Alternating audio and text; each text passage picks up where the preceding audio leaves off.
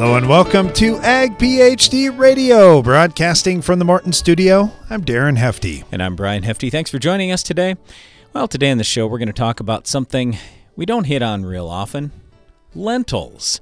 If you're not familiar with this crop, we're going to talk about it a little bit during the show today. This is going to be great, Brent, because all the guys that are saying, man, it's getting hard to kill weeds in, you name the crop, soybeans, alfalfa, corn, cotton, whatever.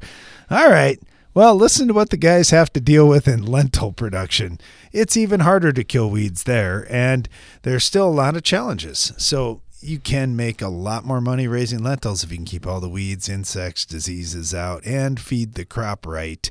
It's kind of the same story, but just a few less options, a few less tools in the tool belt. So the lentil is a legume crop. It is an annual. Just like when we're dealing with corn and soybeans and wheat, we're talking annual crops. But it's kind of interesting, like growing up here in South Dakota, there wasn't anybody around us raising lentils.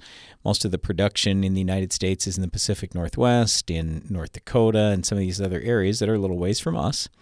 And we didn't really eat lentils growing up. Now, granted, I didn't want to eat any vegetables, so I wasn't real familiar with most vegetables at that point as a kid. But anyway, with lentils, there are many areas around the world where these are super popular. And even in the United States, I believe that the popularity is growing for consumption of lentils. So we're going to talk today just about lentils in general. We'll talk about weed control. When you started to mention the thing with lentils and weeds, I thought you were going to say, well, the lentil could become a weed in your corn and soybeans. Here's the thing about lentils. They're actually fairly easy to control in a lot of other crops. I'm not too worried about them becoming a volunteer weed, but if you're trying to kill weeds in lentils, that can often be a problem. All right. We're going to get to the Ag PhD mailbag. It's the mailbag! All right, Brian, a lot of fertility questions have been coming in too. Variable rate.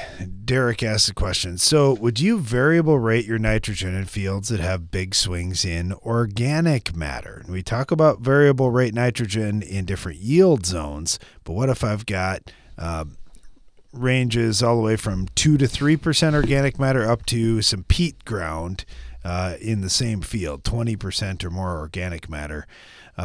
What would you do in that situation? Do you count on a lot of that 20 to 30 pounds of N coming out of those as a big part of this recommendation? We don't have any ground that's 20% organic matter or even close. The highest we've got is probably, 6. So I don't know what you're going to end up with exactly. I know this.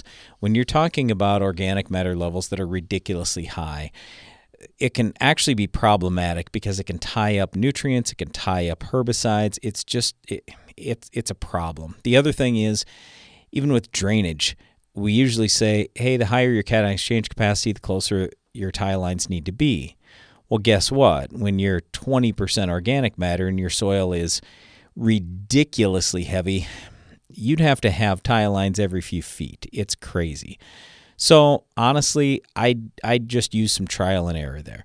Would I consider cutting back? Of course I would. But then I'd keep testing throughout the year. I mean, it's only going to take you, let's say you did it for 2 years and you tested nitrate levels in that soil, let's say every couple of weeks during the summer. I know it's a little bit of work, but just go to the 20% organic matter area on your farm and test it every couple of weeks. Just send it in for nitrate. It's $5. It's not like it's very expensive or anything. And then you're going to know, because then you'll literally see as the season's progressing, boy, are my nitrogen levels going way up? Are they staying steady? Is the crop using a bunch? What are we doing there? So would I consider varying my nitrogen based on organic matter? I would consider that. But in most normal fields, we don't usually have dramatic variation.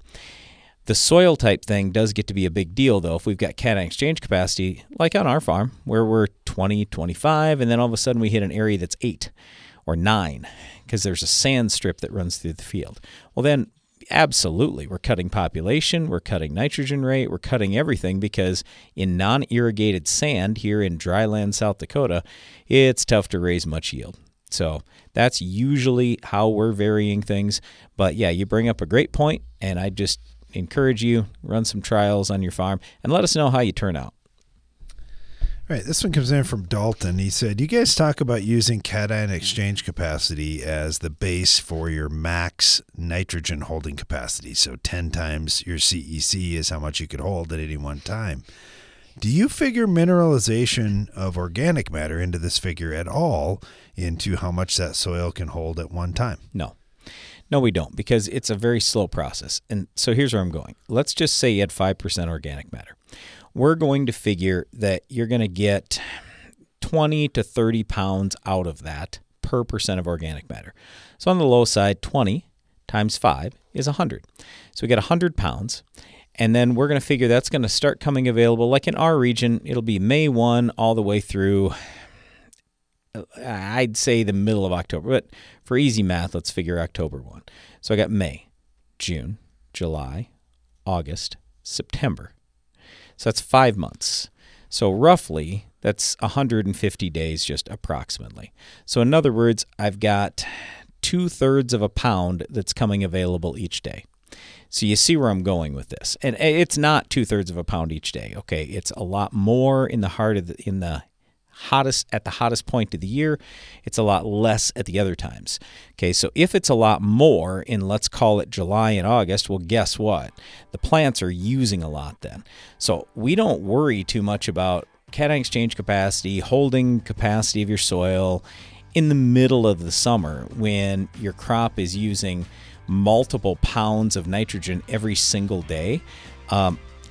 That's not really what we're worried about. We're more worried about in the off season and in the very early season when the crop is barely growing. So that's the reason why we're not usually talking about that particular thing. All right, thanks for the question. I'm sure we'll have some questions today as we talk about lentil production on our Ag PhD radio show. Stay tuned. It takes balance to be successful in farming, because what you get out of it depends on what you put in. And Corteva Agriscience gets that. Introducing Utrisha N Nutrient Efficiency Optimizer, a biological product that naturally captures nitrogen from the air. It's a sustainable way to add balance to your traditional nitrogen methods and maximize your yield potential. Embrace a balanced approach to nitrogen management this season by visiting corteva.us. It's smart to make the right agronomic choices, and it's even smarter to get rewarded for them. With the Bayer Plus Rewards program, you earn cash back on seed, herbicides, and other eligible products. And it keeps getting smarter, because now you can earn an additional 10% bonus when you send your redemption check to your retailer. To learn more, contact your retailer today. Protect your yields and get the most from your land with Bayer Plus Rewards. Visit mybayerplus.com and see program terms and conditions for full details. How can naturals products help you raise bigger and better crops? Hi, I'm Darren Hefty. Biologicals, or naturals as we call them, are impacting every facet of agriculture today, and that will only grow in the future. That's why we're devoting a full day to our Ag PhD Naturals Workshop, Wednesday, February 7th at the Morton Center near Baltic, South Dakota. Our research team has spent years testing hundreds of naturals products, and we want to share with you what we've learned. For more about this free event, go to agphd.com. If you look close enough, you can see the hidden potential within your fields. That's why an agro-liquid nutrition plan starts with the crop and identifies the precise combination of primary nutrients while focusing on the support of secondary and micronutrients. So every nutrient is working in harmony for your crop to reach its full potential, maximizing growth while offering lower use rates. Apply less, expect more? Precisely. Find an AgroLiquid dealer at agroliquid.com.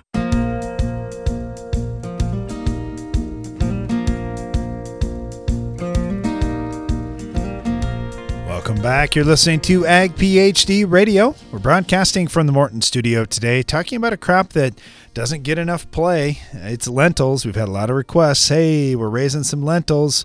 That's part of our rotation. Could you talk about them from time to time? And so today is the day. And we're going to talk about weed control, just crop production in general. and some of the various factors for being successful raising lentils.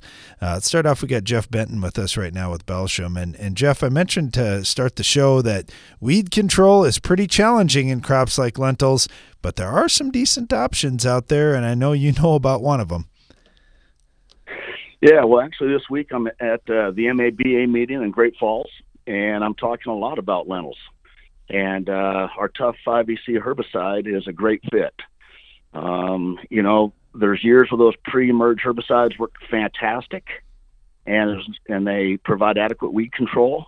But there's other years, if they don't have the moisture they need to activate them, they need a product like Tough. And that's where we come in as a post-emergent contact herbicide.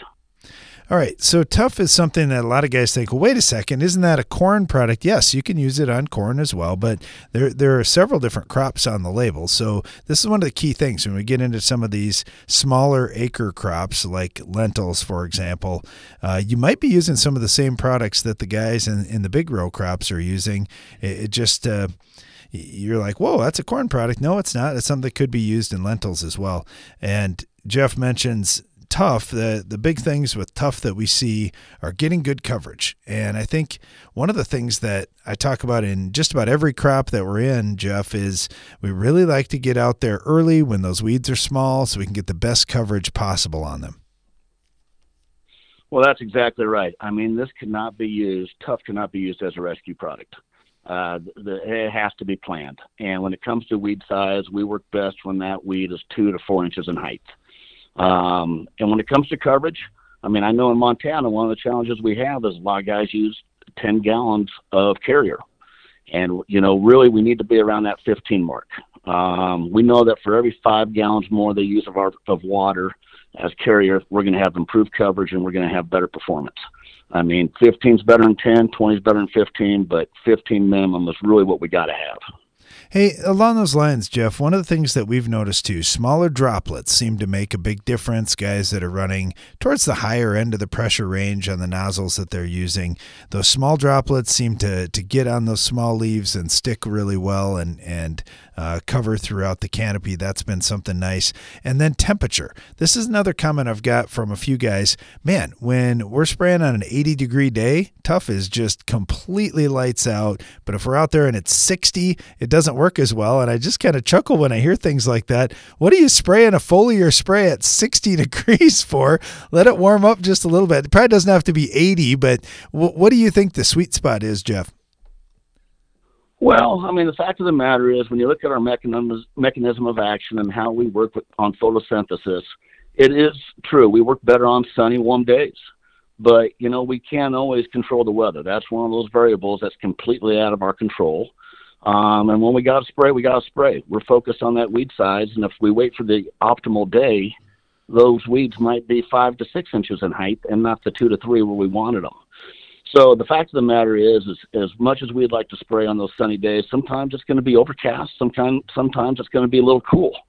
I mean, we definitely don't want to go out and spray on a rainy day. Yeah, right. It takes about an hour for our product to become rain fast. But I mean, if we spray on a gloomy, cool day, it's just going to take a little bit longer to see those results. We're talking about the product Tough. It's a really nice herbicide that can be used. Contact activity, doesn't have carryover issues, so crop rotation, there's no problem, and that's kind of nice when you have a crop like lentils and some of the other crops that often are used in rotation with it. We're talking about getting it to work even when conditions are tough. In corn, one of our tricks, we like to add either atrazine or preferably atrazine and some mesotrione in there, and all of a sudden we've got a nice three-way mix. Is there anything that you would normally mix with in some of these other crops like lentils? Well, that's a great point. When we look at Tough on lentils, we're basically using it as a standalone, unlike corn. We do have some compelling data looking at Tough plus metribuzin, a low rate of Tough, say 8 ounces plus 3 ounces of metribuzin. And people went out there last year and had very good control with lamb's quarter and kochia using metribuzin. Now, there's other places where they won't use metribuzin or they're just unfamiliar with it and are apprehensive, let's say. So what they've done is they've gone out at a little higher rate, say 10 to 12 ounces of Tough with a adjuvant, a low rate of let's say 0.25% of an NIS or MSO, volume to volume. and they've had good luck with that as well. Yeah, lots of different things you can do to get a little bit more out of some of these products. Talking with Jeff Benton here with Belsham about Tough and using that as a post-emerge herbicide in lentils. Jeff, thank you so much. Really appreciate it. Good luck to you at the MABA meetings. Yeah, thank you very much. Have a good afternoon. You bet. You as well. Got Ryan Hunt with us right now with FMC. Ryan, how you doing? Good. How are you guys doing today? Pretty good. All right, we're talking lentil production, though, and I know some guys say, oh, man, my crop, it's tough to control weeds and some of the other disease and insect pests, but lentils, it's even a little trickier, even in fewer options than some of the other crops out there. What do you see guys switching to in lentils, or what are some products that have been working historically? Yeah, so, it's like you said, there's probably the least amount of options for lentils as there is any crop we grow up here in North Dakota and Montana. And, the big thing is starting out clean, getting them right away. We've had a lot of success in the past with an AIM burn down. More recently, we've been doing some Anthem Flex to get some residual. It takes a little more rain to get it working, so we really like to see it in a fall application in this lentil country to get that activation and get it rolling. And when we get it out there in the fall and get some good rain, we even get some good residual in the spring into those kochia problems and your green foxtail that's getting some resistance issues too. So it's a really good foundation to get out there. Yeah, you mentioned AIM, and this is another one of those products that just doesn't have crop rotation restrictions. And so a lot of folks like to use AIM in burn down situations. It can definitely add a boost on kochia and some of the other tough weeds. And then you mentioned Anthem Flex, getting that Group 15 residual component out there. We do a lot of that here, Ryan, even in our corn and soybean ground, where we'll put products out in the fall just so we have a better chance to catch some rain. And it's a nice strategy when you get into dryland production. Yeah, it works great. And that kochia is about the first thing to emerge in the spring, and especially when we get further north up here. It's cold and usually a little wet and no one's out there, and starts to get away on you. It gets too big for the burn down to work great. So that fall application really, really works nice. You mentioned that, and this is something to think about. If you're raising lentils, and honestly, really any crop where you've got winter annual weeds or weeds that are going to be a real problem in the early spring, it is the coldest time of the year when you're trying to spray in the early spring, and it makes control difficult. And with some of the winter annuals, if they get established, they've got a great big root system. So now you got a big tough weed that isn't taking in product. I like the strategy. I like doing those fall applications. At that time we see guys adding in some other products for a little bit of extra kick as well. And you can get away with that if you're doing it that many months in advance of when you're going to be planting. Yeah, absolutely. It's a great tool to have. I know there's a lot more guys starting to do it, but we need to, with all the resistant issues anymore, we need to start doing more of it just to stay ahead of things and kind of thin the herd. Yeah, for sure. Well, with a lot of different crops being used up in North Dakota, I know you get to work in some interesting rotations up there. Are there any big rotational concerns with Anthem Flex? No, there's really not, especially at the rates we're using, this 3 to 4 ounces. You're pretty clear the next year for everything. You want to watch out dry beans the next year, little concern, and canola, just a growing season in between, and pretty much everything else. You put it down in the fall, you can come back with sunflowers, lentils, peas, soybeans, corn, wheat. Just about everything. Yeah, keeping your options open is a great idea. We're talking with Ryan Hunt here with FMC. Ryan, thank you so much. Really appreciate all the info today. Yeah, thank you. Have a great day. You as well. We'll talk more about lentils coming up right after this. It's smart to make the right agronomic choices, and it's even smarter to get rewarded for them. With the Bayer Plus Rewards program, you earn cash back on seed, herbicides, and other eligible products. And it keeps getting smarter, because now you can earn an additional 10% bonus when you send your redemption check to your retailer. To learn more, contact your retailer today. Protect your yields and get the most from your land with Bayer Plus Rewards. Visit mybayerplus.com and see program terms and conditions for full details. Morton Buildings has served the American farmer for more than 120 years. From manufacturing our own building components to constructing your building, Morton takes pride in being the industry leader in post-frame construction by providing a quality building and exceptional customer service. A Morton is built to last for generations. To get started on your next project, please visit mortonbuildings.com.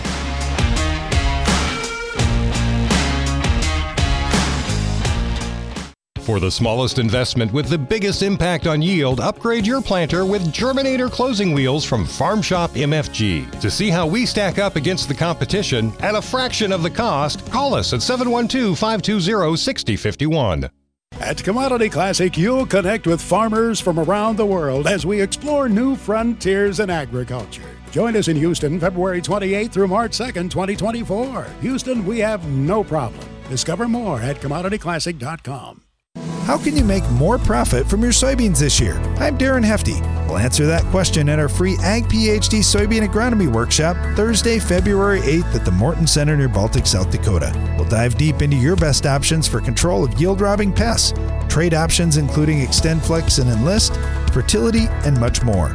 If you want to make raising beans more lucrative and more fun, come to the free Ag PhD Soybean Agronomy Workshop. Learn more at agphd.com.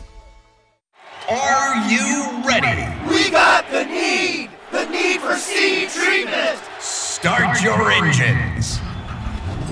Ready, set, Intego. Start your season strong with Intego Sweet Soybeans, Intego Fungicide Soybeans, and Intego Sweet Cereals OF from Valent USA. Ask your Valent rep about seed treatment solutions or visit valent.com/Intego. Always read and follow label instructions. The hard-working, independent spirit of rural America can often be isolating. It's not often discussed, but mental health issues are real. Now's the time to lead by example, talk openly, and show that a strong mind is just as important as a strong body. FMC is proud to be working toward ending the misconceptions around mental health through awareness, guidance, and action. Together, we can uproot the stigma.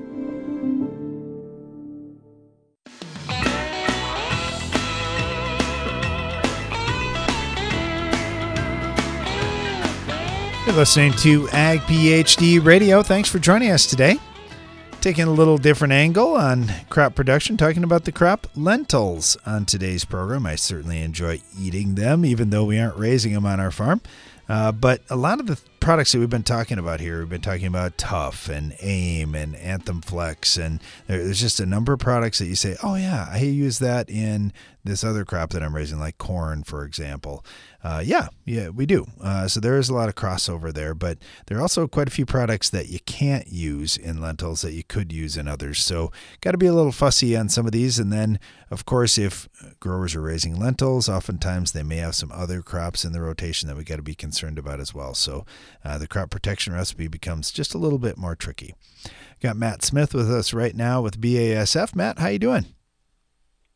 Good. How are you guys doing? We're doing well. Me on. We're doing well. You know, we're talking about lentils. I'm thinking, man, soybeans don't seem so hard anymore for me. I got a few more options with the, biotech traits that are in there where I can use a 2,4-D or a dicamba safely in crop, or even Roundup or Liberty. I kind of like those things, but lentils, we don't have those options. Yeah, no kidding. So right now, I primarily deal with canola seed, and if you're wondering why you have the canola seed guy on to talk about lentils, maybe I can talk about that too. But sure. Anyway,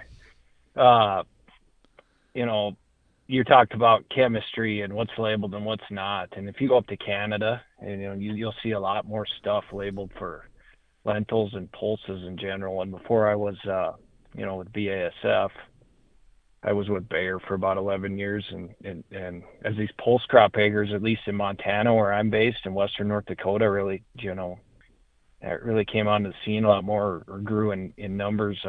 We struggled with finding stuff you could spray on them. So, we did a lot of work to get stuff labeled, especially fungicides, seed treatments, things like that. So, yeah, you're right.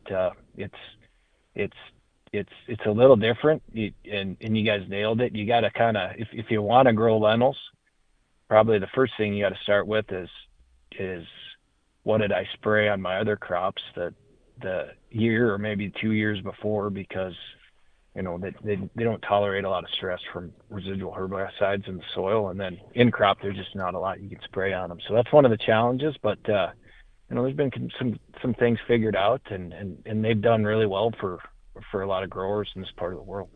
So. Yeah, you mentioned seed treatments and fungicides and a lot of those extra things. It's really neat to see some of these crops like lentils that just respond quite well to those things. I mean, obviously you don't want to have disease attacking your seed or insects. That's really important, and disease in crop is important too, as well as just overall stress tolerance. I know BASF talks about that a lot in general, just about plant health and keeping things healthy out there, giving your plants the best chance to compete. Yep, and that's why I brought the canola seed thing up, because we've got your best integrated management or IPM integrated pest management strategy in lentils right now is just what you're doing in these other crops, because you get in some of these counties. I grew up in Sheridan County, Montana, which is as far northeast in Montana as you can go. So opposite side of the state from the Dutton Ranch for the Yellowstone fans out there, but no mountains out there. We grow a lot of lentils, so if we're producing 500,000 acres of lentils in the United States every year, those are rough numbers that kind of go up and down, but a fifth of them will come from that county. So wow. Like the climate, but one thing we've noticed is lately our rotations have just been too tight, and so we've got to work some other crops into that mix, because especially our seed and soil-borne disease spectrum, the root rot complex we're dealing with has gotten really tough to manage. So we've got to space those rotations out. So that's probably paramount. And then when we're doing that in combination with the fungicide seed treatment package, foliar fungicides over the top, things like white mold, ascochyta, then that's worked out well for guys versus continuing to hammer like a Durham lentil, Durham pea rotation, working canola into the mix, working flax into the mix, things like that. So we're spacing that rotation out maybe 2 or 3 years instead of 1 or 2. That would be more ideal. Yeah, I totally get you on that. Talk to us about the fungicide seed treatments, because you're right. There are a lot of root rot type issues that are out there that impact these kinds of crops. What are you seeing? BASF's got quite a portfolio of different fungicides, and many of those have worked their way into the seed treatment market. And I'm sure when you look at the pipeline, when we start talking about all these new actives that are getting used in corn and soybeans and other crops, foliar, they're certainly looking at those as potential seed treatment options as well. Yeah, when I'm thinking pests and lentils, just from a soil seed-borne disease spectrum, I'm typically thinking Rhizoctonia, fusarium, and then maybe not as big of a concern in lentils, but getting to be a little more, it's a big concern in chickpeas, is our seed-borne ascochyta. And so our base product with BASF would be obvious. So we've got 3 modes of action in there. Specifically for Rhizoc, we've got a pretty good hammer active with the Xemium in there. And then one of the actives in Preaxor. And then something new, we're anticipating a label for Rhalania here in the next couple weeks. And that's the active ingredient in Revasol, Revitec, some of the soybean growers maybe you got out there listening. So taking that active and bringing it to pulses, and that's going to give us even more enhanced protection on Rhizoc and fusarium and seed-borne ascochyta. So we're excited about that. Yeah, that is really good, and there's definitely a need for it. There's no doubt about that. Are 100% of the acres seed treated, or is there still there's still some guys that need to take a look at that and see what kind of difference it makes? I would say our pulse acres have a higher rate of seed treatment than say something like the cereals that are going in the rotation. And a lot of this is either done by the farmer themselves or at a seed house if you're buying new seed. So that takes that out of the equation. If you're doing that would be treated, but still need to be treating more seed. Our biggest competitor out there right now is talking BASF. It's not the other manufacturers. It's that untreated acre. So typically with the disease, and there's no rescue, Matt. Go ahead. There's no rescue. If you don't do that seed treatment fungicide, nothing else is going to save you later on. Correct. So treat your seed, number one, and like any other crop, if you don't get a good stand, you're fighting that all year. Yeah. And here's the thing too that bothers me, Matt. It's kind of like weeds. I mean, if you let some kochia go, you know what's going to happen for the next 3 years or more. You're going to have tons of it out there in that field. You're going to be fighting it for a long time. With disease, I don't think growers realize how much it's just the same. If you let a rhizoc problem get worse in your field, or a fusarium problem get worse in your field, it's just going to be that much tougher to fight for the next who knows how many years. And if the weather conditions are just wrong, you're going to have a big disaster in your hands.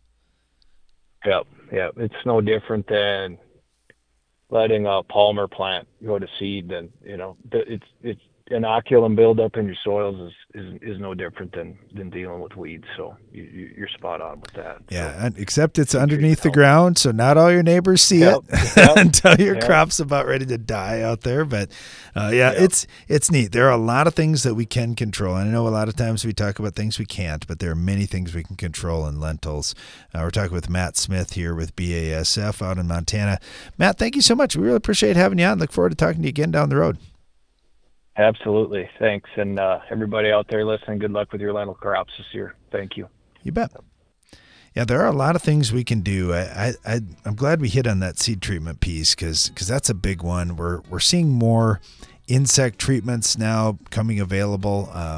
Like I look at in that Montana market where Matt's at, I look at what Taraxa has done on cereals. That's been really nice, knocking out some of the wireworms and other pests. So there are a lot of new things coming. There are more products Matt mentioned up in Canada that are labeled. So hope to see more of them labeled here in the United States as well. Stay tuned. We'll be right back.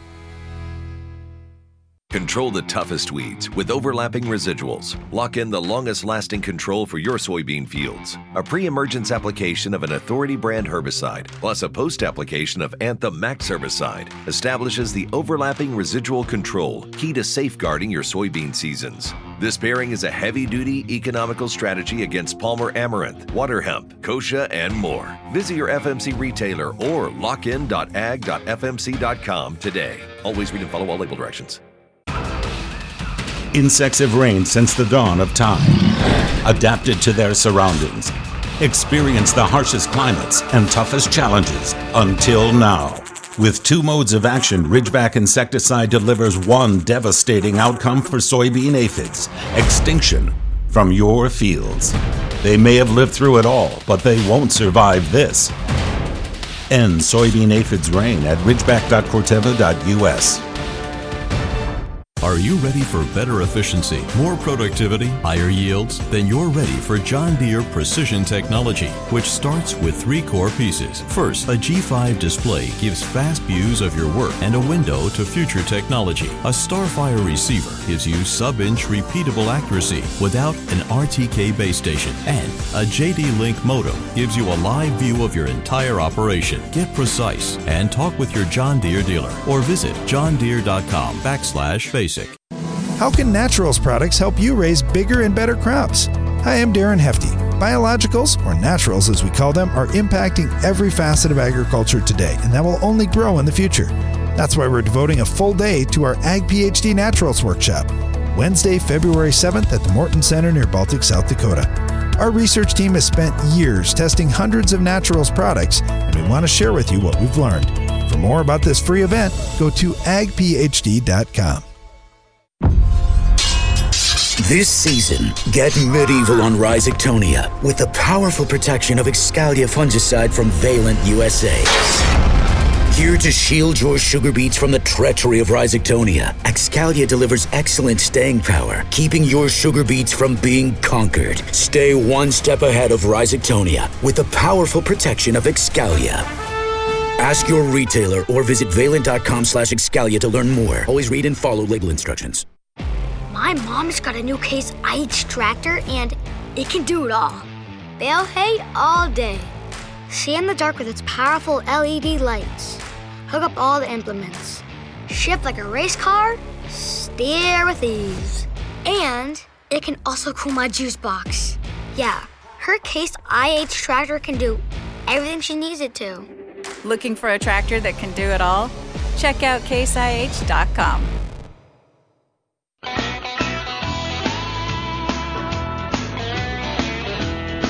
Welcome back to Ag PhD Radio. Brian Hefty here along with my brother Darren. We're live in the Morton studio. Today we're just talking a little about lentils. This is a broadleaf crop. It's a little bit similar to soybeans. And you know what we talk about with soybeans all the time for weed control. Start with the 3 pre's. You can do the same type of thing with lentils. It's just that lentils are much more sensitive than soybeans. So let me start you with this. Prowl, for example. We talk often about Prowl in soybeans. We love Prowl. It's an awesome product. 3.5 pints, something like that, depending on your situation and the flavor of Prowl you're getting, is great. But with lentils, 2 pints is all you can use with Prowl H2O. So it's roughly a 2/3 rate. Now, metribuzin, you can use the normal rate. So we usually talk about 1/3 of a pound of metribuzin as long as your soil pH is less than 7.4. If it's greater than 7.4, just cut the rate. Okay, usually we're talking 1/6 of a pound, 1/8 of a pound, something like that. So dirt cheap, like $1 or $2 an acre. So just cut the rate if your pH is 7.4 or above. Now, with PPOs in soybeans, you can use Valor or Authority. Well, you can't in lentils. Sharpen is labeled in many states, and you can get by with 3/4 of an ounce of Sharpen. So it's not much, not going to give you a lot of residual there. It's kind of unfortunate we can't use a higher rate, but that's it. In soybeans, you can use 1 ounce. Lentils, 3/4 of an ounce, and you got to check with your state to make sure that it's labeled there. Now, there are 2 other products that I do want to mention for pre's that could be thrown in, depending on your weed spectrum. One is Dual. You could use old Dual at a pint. The old Dual 80. I mean, there are a bunch of generics out there. So, obviously the new Duals, you can use those as well. Just look on the label for the appropriate rate. But typically we're talking about roughly 1/3 of a rate, half rate, something like that. So 1 pint of a generic is a lot of times what guys are running with. But if you want to run name brand, perfectly fine. Name brands come way down in price too, really good. The other one is Pursuit. We're not going to recommend more than a half rate, but you certainly could start with a couple ounces of Pursuit. So, I mean, literally, if you wanted to, and granted, it's almost all cut rates, but you could throw some Prowl out there, some metribuzin, some Sharpen, some Pursuit, and even a little bit of Group 15 if you wanted to. But we'd suggest getting at least 3 effective modes of action pre-emerge. It's going to help you a lot. And here's why. Because post, there's nothing. There's nothing. We got some Clearfield lentils, and sure, you can go with Beyond Extra if you want there. Well, all that is Raptor, and that's not going to kill any ALS-resistant kochia or water hemp or palmer. It's just going to kill weeds that are susceptible to ALS. It'll kill weeds that are susceptible to ALS chemistry. That's what I'm trying to say. So, and that's it. That's all you've got, and that's only in Clearfield lentils. So again, you can use that same chemistry, that same ALS type chemistry Pursuit. You could run with a half rate pre, and that'd be my suggestion. But if you do have Clearfield lentils, you certainly could go Beyond Extra post. Otherwise, all we're talking about post-emerge for a herbicide is clethodim. That's it. So you got grass control, but you're not going to get broadleaf control. So in other words, when you hear that, what I want you to be thinking about is, number one, you want to raise the best crop possible to try to choke out as many weeds as you can. And we like higher populations, narrower rows, that kind of thing, just in order to do that. And then along with that, we just want to make sure that you're going into a clean field. If you're going into the weediest field on your farm and you're going to raise lentils, good luck. because I just don't know how we're going to kill those weeds post-emerge, and there's only so much the pre's can do, especially at the reduced rates that you're going to have to use in lentils. Anyway, post-emerge, Darren said it already. We're talking weeds, insects, diseases. We got to think about all those things. Weeds, obviously, that really stand out to people, but like I say, there's not much you can do there. But disease control, insect control, absolutely there's something you can do there. There are insecticides that are labeled, and there are fungicides that are labeled. So we often talk about dimethoate as an insecticide, and then as far as a fungicide, I really like Preaxor. We also talk about some biologicals, naturals, foliar fertilizer, that kind of stuff. If you really put forth some effort with your lentil crop, it can turn out well. But I want to start out really maybe even a year or two before. We always want to think about how are we doing in the soil with overall fertility, balance, total pounds, that kind of thing. I go back to what we always talk about in soybeans, potassium, potassium, potassium. That really helps those legume crops, and lentils falls into that category. So if you've got a low potassium field, I mean, your lentils might do fine, but they're probably going to lodge, and the yield and the quality just isn't quite going to be there. So we'd really encourage you, make sure you get your fertility levels up, not just for the corn on your farm or maybe the wheat, whatever your heart is into. Think about the other crops too. They need fertility as well. And a lot of people talk about, soybeans are a good scavenger crop. And I'll hear people talk about, all these different crops as good scavengers. I'm like, hey, wait a second. When you talk about a crop like lentils or soybeans, they don't have near the root system as corn. Corn is a way better scavenger crop for nutrients than almost anything else out there because it has so many more roots. So anyway, just think about that. I'd also say if you want to look at, in terms of total nutrients, how many you need, you can go to the Ag PhD Fertilizer Removal app. You can punch in lentils if you like. And unfortunately, we don't have the micronutrient information, but we at least have NPK and sulfur. And this is info we've gotten from the International Plant Nutrition Institute. We've worked together with them to develop this app. It's free, so you can go look up whatever crop you're raising, whatever your yield goal is, and you can see how many nutrients you actually need. But again, you may be surprised when you start looking at potassium with any of these broadleaf crops like lentils or soybeans. The figure's going to be big. All right, again, that's the Ag PhD Fertilizer Removal app if you want to check that out. Okay, let's get back to the Ag PhD mailbag. All right, Brian.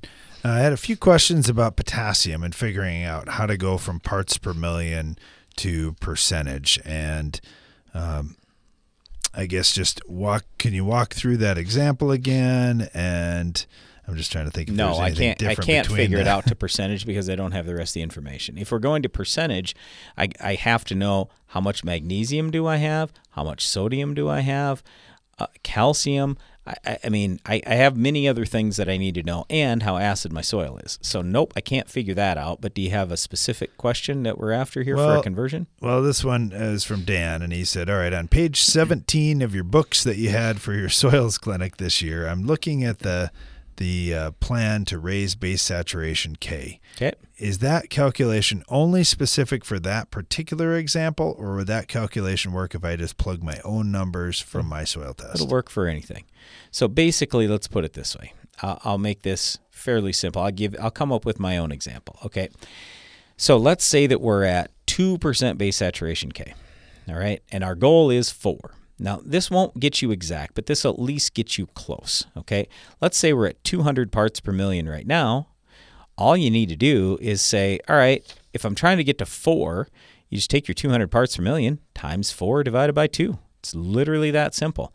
So, in other words, your target then is, hey, we got to get to 400 parts per million. It's pretty easy. And again, it won't be exactly that, but it'll be relatively close.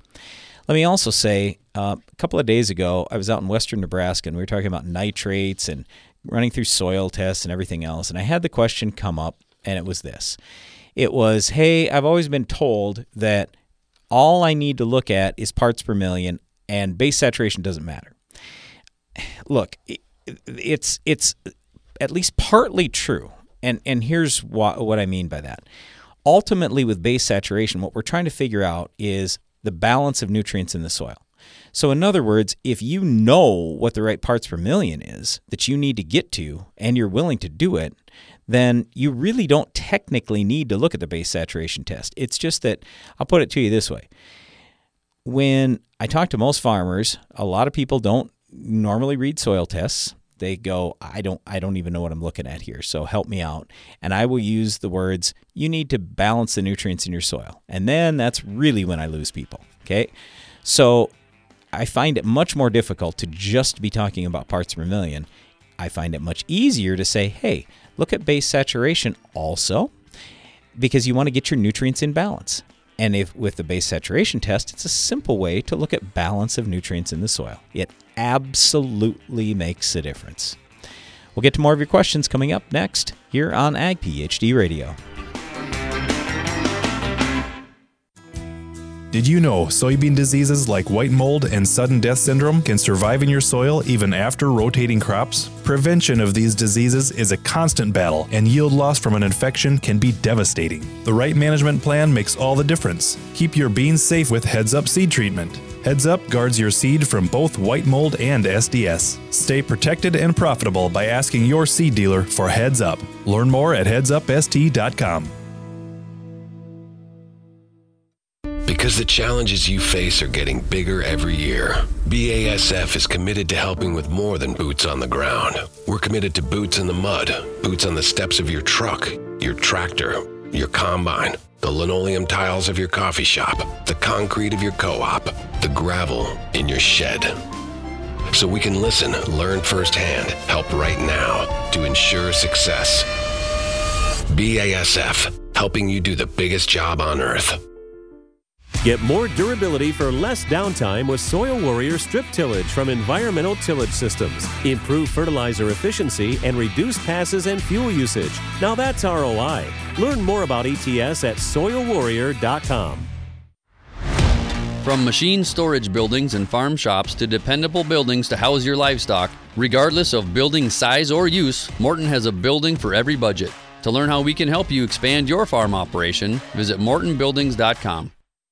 How can you make more profit from your soybeans this year? I'm Darren Hefty. We'll answer that question at our free Ag PhD Soybean Agronomy Workshop Thursday, February 8th at the Morton Center near Baltic, South Dakota. We'll dive deep into your best options for control of yield-robbing pests, trade options including XtendFlex and Enlist, fertility, and much more.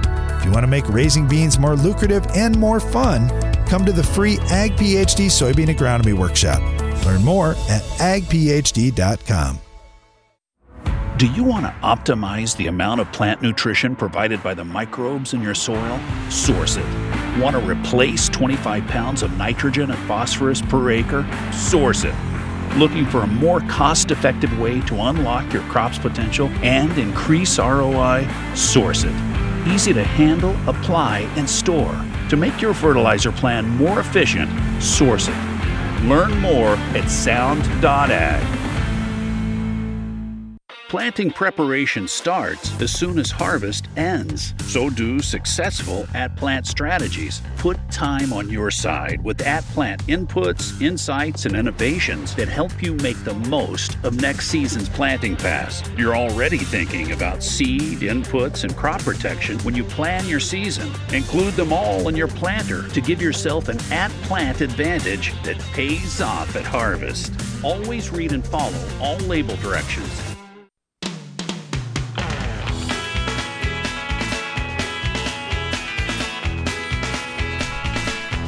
Welcome back. You're listening to Ag PhD Radio. We're broadcasting from the Morton studio, and we're right in the middle of the Ag PhD mailbag time. Our phone lines are open if you have a question, 844-44-AG-PhD. Otherwise, you can email us, radio@agphd.com. This one comes in from Kenneth. He said, all right, guys, how would you apply nitrogen to beans if you're shooting for high yields, need the extra N? Do you use urea? Do you use ammonium sulfate? Do you have to knife it in? What's the best way to feed that soybean crop with N? I don't care what form you use or how you get it out there. It just has to get down into the soil somehow, some way, so it's in the root zone. So in other words, you can use whatever you want, lay it on the soil surface if you're getting rain. If you're not getting rain, then you'd have to inject it. If you're really not getting rain, you might say, okay, I got to get it out there much earlier, and I'm going to use some type of controlled release nitrogen, like ammonium sulfate, or there are many other products out there that will release slower over more time. So we don't really care. We just know that when that plant needs a lot of nitrogen is about mid-season. Once you start getting into especially potting, oh boy, you better have a lot of nitrogen there. Now, as I say that, in a lot of fields across the United States and Canada, we have high levels of organic matter, and we're not shooting for big-time yield goals. If you're shooting for 40, 50, 60 bushel beans and you have 3 to 5% organic matter, there's very little chance you're going to need extra nitrogen beyond an inoculant. However, if let's say you have light soil and you're going for 100 bushel beans, low organic matter, you probably want to double inoculate to start with. But beyond that, I'd be getting some nitrogen on in season at some point. All right, thanks for the question. This one comes in from Bradley. He said, there are so many phosphorus tests out there. We're getting P2 Bray tests. Is that equivalent to the Malick test or close to it that you talk about? Yes. It's not going to be exact, but that's roughly where you're at. Yep. The P2 and the Malick 3 are going to tell you not just what's available today. They're going to tell you what's hopefully going to be available over the course of the next growing season, plus what's available today. Whereas the P1 or weak Bray test, along with the Olsen test, they just tell you what's available today. Okay, this one comes in from M. I want to ask you guys about lime. Here's a few numbers, and then tell me if I'm correct on this. So first of all, I've heard you guys say before, don't apply more than 2,400 pounds of calcium per acre. Of actual calcium, not lime. Yep. Okay, I have 1,163 pounds per ton of ECCE. That equates to 4,000 pounds max. No, that's not calcium. That's not I need to know how much calcium's in there. Calcium carbonate equivalent is not calcium. That's equivalent. What we're talking about is actual calcium. So my guess is you probably, like us, don't have all that much. To get up to 2,400 pounds on our farm with the water treatment lime we're using, we'd have to be at near 7 tons. So it is a crazy amount. So if you don't know the pounds, you might know the percentage, because a lot of times they'll tell you what percent is actual calcium in your lime. And if you want to send us your lime test, if you go, I'm not exactly sure what I'm looking at here, just send us your lime test and then we can help you out. But the big reason why we talk about that limit on calcium is if you start getting even near that level, you're going to run into more tie-up of other nutrients. Iron ties up usually first, but there are other nutrients that can tie up as well. So this is part of the reason why we will often say you want a lime, and quite frankly, you want to do most things on the farm in moderation. Because if you overdo it, oh, sure, now you may fix one problem, but then you created yourself another. And we've done that. So I'm just speaking from firsthand experience here. Just take it a little slower. So let's just as a quick example, let's say you're at 5 for soil pH and you're trying to get to at least 6, hopefully in the 6s. And you go, well, I'd have to put on a whole big slug of lime in one shot. Oh, why? Why don't you, over the next 5 years, for example, split it up a little bit? Put on a third every couple years, or half once and the other half 3 years from now, or something like that. Just spread it out over time, and then you'll be in better shape. And also, I would say, if you're no-till, now you've had to lay it on the soil surface. You got a lot of stuff in a small area. If you're a no-till, that's where you really need to spread it out. If you're tilling it in, and especially if you're deep tilling it in, you can probably get by with a little bit more because you've spread it out in your soil. And I'm not saying you can't lime in no-till. You can. It'll work. It's just you want to do it in moderation. Do it in small chunks, and then you're in good shape. So this is also why we want you soil testing on a fairly regular basis, because otherwise, if all of a sudden you go, well, I got a 4.3 pH, you know what?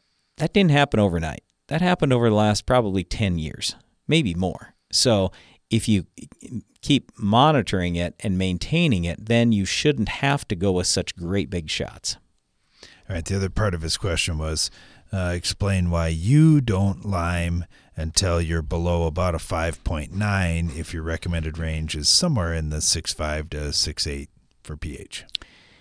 Couple of reasons. Same kind of thing that Brian was just talking about there. We don't want to overdo things, which we have before. The other side of it is we've been dry for 3.5 years now, and every fall our own people say, "Oh boy, it's really hard pushing in the ground. The ground's dry and everything. Should we keep soil testing?" I go, "Yes, we're still soil testing. I will just take that into account on my end, knowing that pH will probably be a little bit on the low side on the test, and so will potassium." So if I have a 5.9 on my test this year, what was it in reality? I'd guess it was probably a 6.1 or 6.2. So that's part of what enters into all of that. So anyway, yeah, if we're below a 5.9, and this year I think I even told our guys 5.8. I was being even more conservative because we were real dry. So that's a big part of it. Okay. Oh, hey, sorry, there is one last thing. If let's say it was going to be alfalfa, then we want to get that pH to at least 6.8, I would say. So we would look at that soil hopefully at least a couple years in advance, and we go, oh, okay, let's get that pH up. And we've got to be higher on alfalfa than we do on other crops. Soybeans, we've actually found, if you're down at 5.9 or 6, it's not that bad. I mean, yeah, it may not be absolutely ideal, but it's not bad. Corn, I mean, we would really, really like that in the 6s. You get in the 5s, it's hurting you on corn. But I'll tell you what, alfalfa, if you were in the 5s, you're crushed. 90% of your tonnage may be gone. All right. Question comes in from Brad down in Iowa. He said, soil testing question here, guys. We switched to Malik 3 tests this year at Midwest Labs instead of the DTPA that we were using in the past. Our soil test values for P, K, and manganese all seem to jump 30 to 40%. I'm just curious what you've seen, as I hear you've made some of these switches as well.